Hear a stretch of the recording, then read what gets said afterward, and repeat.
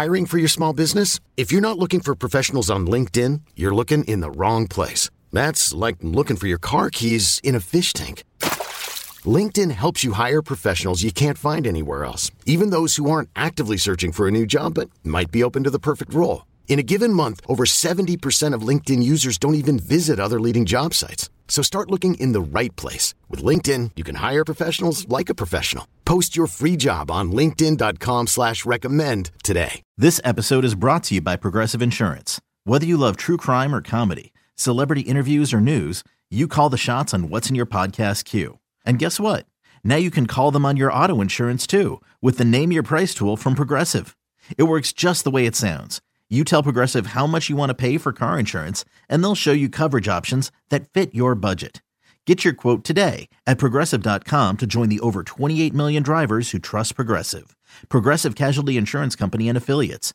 Price and coverage match limited by state law. Welcome back to BetQL Daily, presented by BetMGM. Ed Egros and Aaron Hawksworth here with you. We will talk about betting on the Heisman in just a bit, but first, check out the 2023 NFL BetQL betting preview. It's the must-have tool for the 2023-24 season. Unlock a world of sportsbook offers that will have you playing smarter, not harder. With more than 10,000 in-depth game-by-game simulations at your fingertips, you will be equipped with unparalleled insights to make informed bets. Whether you're a seasoned bettor or just getting started, this guide is your ticket to maximizing success in the world of NFL betting. Do not miss out. Grab your copy now when you sign up for a premium subscription and get ready to conquer the odds. One bit of college football news that is both related to the Heisman and also, I guess, to team futures in general. Utah could be in some really big trouble. Cameron Rising certainly getting some Heisman attention as far as being a value play. But it sounds like Brandon Rose, Utah's presumptive starting quarterback, if Cam Rising isn't healed from his ACL injury, he was hurt during a scrimmage. And hard to say because Utah keeps things close to the vest. They don't talk about their injuries very much. But apparently Rose was hospitalized for a time. It doesn't sound promising for a start 16 days from now, Aaron. Yeah, Utah's head coach spoke yesterday, and that is the last time we'll hear from him until, I believe, August 28th. But as you said, Cam Rising is not 100%. Will he play? It doesn't seem like he will. And if he doesn't go, Rose also has an injury. So they could be starting a third-string QB. It sounds like at this point it will be Rose, but that's definitely something to keep an eye on in terms of the number, the injury status, who's going to be available. Not the way you want to start the season if you're Utah. Not to mention with all of the great quarterbacks in the Pac-12, you need every edge you can get. And if you have injury concerns at that position, that could definitely jeopardize Utah's chances of winning the conference. All right, class is now in session. Today's topic, we are going to discuss betting on the Heisman. And let's start with a pop quiz, shall we? True or false, betting on the favorite to win the Heisman is a good approach. Who would like to field this one in the class here? Ms. Hawksworth. Yes, I think it's a great idea because right now you can get like 5-1 on the favorite. It seems like it's always these big names and top schools who we expect to win it all. So I think it's a great idea. Ms. Hawksworth, you are sadly mistaken. Betting on the favorite is not a profitable venture. Last year when Caleb Williams won it, his odds were third shortest, which is actually chalky when it comes to context for this honor. Since 2009, only one favorite has gone on to finish first, and that was Oregon's Marcus Mariota in 2014. His odds were plus 425. In fact, on more occasions, the Heisman winner wasn't even on the board to start the season than was the betting favorite. It's also worth noting, since 2009, more often a favorite didn't even finish in the top 3 in voting, then finished first. And so betting on Caleb Williams as a sizable favorite at 5-1 per BetMGM is not a profitable venture. It doesn't tend to work out. So, second question for the class. The team the Heisman contender plays for must be in playoff contention. Who would like to take this one in the class? They must be in playoff contention. Ms. Hawksworth. Yes. I think it's a great idea because you just want to have the name recognition. It has to be a successful team, or else why would they be winning the Heisman, right? I mean, it's like, it seems odd that a team who's not very good, that the quarterback would win that award. So I'm going to say yes.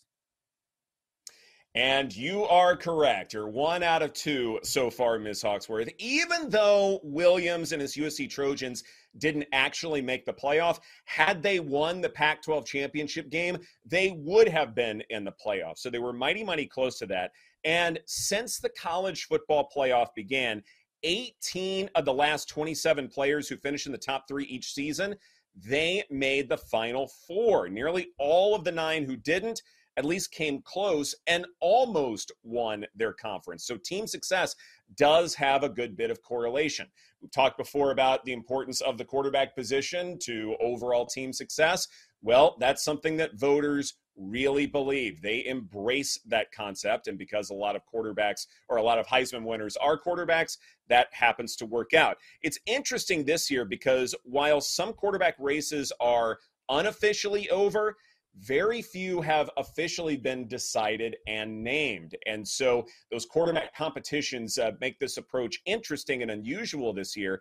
But 2 guys I like when it comes to teams that will very much be in playoff contention and looking at the respective quarterbacks, Michigan's J.J. McCarthy is someone who's getting a lot of attention, and rightfully so, and Clemson's Cade Klubnik.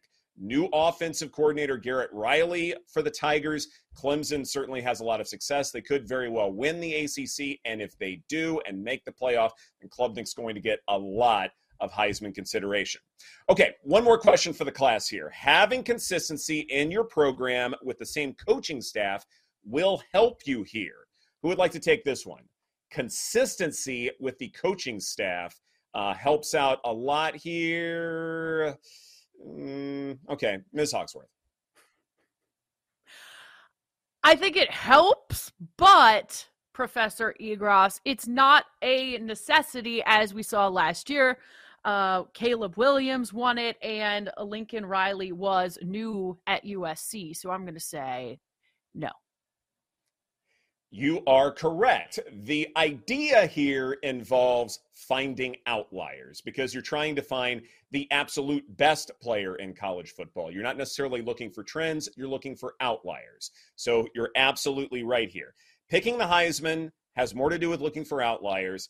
And it's not just established upperclassmen who have heard the same voices and who have looked at the same playbook year after year after year. Not necessarily going after those guys, even though they may play very well. This isn't like a legacy honor. This is someone who can put together an elite year, and that is who wins the Heisman. And look, while upperclassmen tend to perform a little bit better and having consistency in the coaching staffs, that helps. Defenses can catch up. Variance may not be in a quarterback's favor. There may be more drop passes. You may have all sorts of random things. The injury bug may be a bit of a concern. So you need a lot of things to go right for you, including luck, but then you also need sort of this idea of catching lightning in a bottle, so to speak. That's one of the things you're looking for as far as finding a Heisman contender. Because there will be a lot of new faces leading highly touted programs, also being led by offensive coordinators in their first year at their respective position, 2 guys who I like, who fit this description. Carson Beck out of Georgia with new OC, familiar face of the Bulldogs, Mike Bobo. He is back with the program, and so Carson Beck makes a lot of sense. But also Ohio State's Kyle McCord with recently promoted OC Brian Hartline. That's also a working relationship that may work out, and certainly someone who, hey, look, if Ohio State makes a run, makes the college football playoff, it'll be because Kyle McCord played well, and he probably will deserve some Heisman consideration. So to review the 3 ideas here, you don't want to bet on the favorite. You want to look for teams in contention for the playoff, and you want to look for outliers like new offensive coordinators, maybe even new head coaches, and also players who may be bursting onto the scene. Maybe people don't know about them, and the voters like a little bit of a surprise, and that could put them very well over the top. So those are the three big lessons as far as betting for the Heisman. Okay, picture this. It's Friday afternoon when a thought hits you. I can spend another weekend doing the same old whatever, or I can hop into my all-new Hyundai Santa Fe and hit the road. With available H-Track all-wheel drive and 3-row seating, my whole family can head deep into the wild. Conquer the weekend in the all-new Hyundai Santa Fe. Visit HyundaiUSA.com or call 562-314-4603 for more details. Hyundai, there's joy in every journey. I love it. Thank you, Professor Egros. So I did a little homework as you were talking, and a couple that I took a look at was, what about Quinn Ewers out of Texas? If you think Texas could make the college football playoff, you can find him at 20-1, or Joe Milton with Tennessee at 30-1. Now, these are longer shots, but if they are able to make the college football playoff, I think they're rather intriguing, Professor Egros.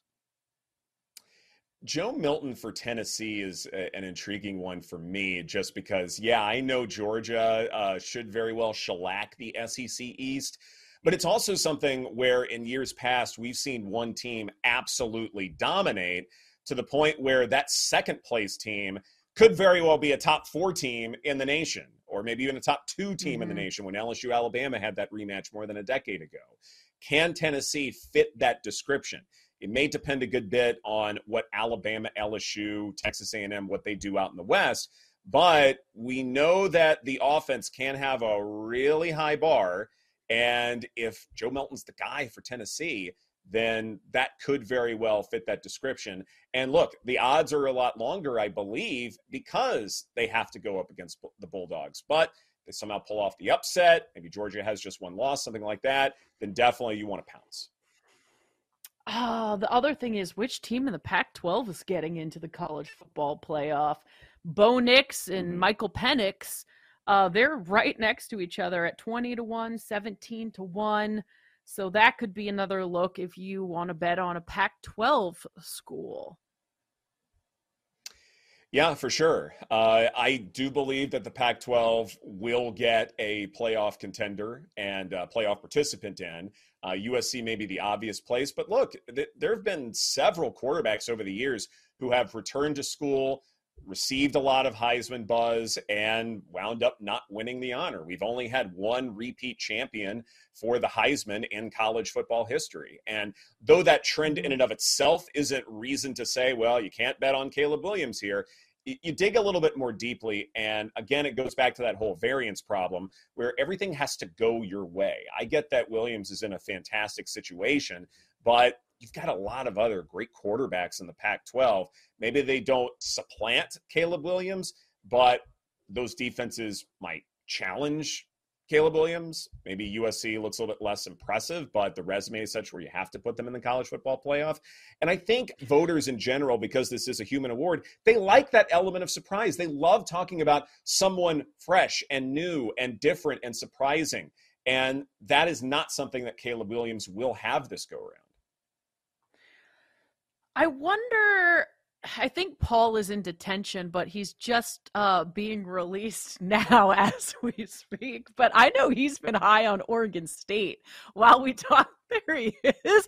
Oh, and he's wearing his orange. Orange jumpsuit. Nice. Yeah. And for the Detention's Beavers. really tough around these parts. I know you're big on DJ. 100-1. Did you end up placing that bet? So it's funny because I'm not high on DJ, but I've looked at it because of, like, last year was not high on DJ, but I have to consider, if I'm considering Oregon State to have a run in the Pac-12 and or possibly get into the playoff, I have to consider that number. Like, almost I don't like it, but based on like some of the things I'm looking at, man, he is just so hard to watch sometimes. Like, how does he like make this crazy leap to like looking efficient? I don't know. Like, I'm gonna have a lot of trouble pulling the trigger with that one. Yeah. But the case is there, right? If I'm high on Oregon State, or I think they're going to make a run or be competitive in the Pac-12 and or possibly flirt with the playoff, that's the bet. That's the most value, the best value you're going to get on an Oregon State bet. So it's definitely certainly one to look at if you're considering them, or any other, Pac-12 team. Pac-12, you said like who's going to get into the playoff? Yeah. Are they just going to eat themselves? Are they like? Yes. Are like the schedule is crazy. I know. USC's end of season schedule is wild. Utah doesn't have a quarterback apparently, and then it's like a UCLA or Oregon State really going to get to the playoff? I mean, Washington with Penix, I guess maybe. I mean, yeah, it's tough out there. Projections I know, and I feel like bad Oregon because either with Bo Nix.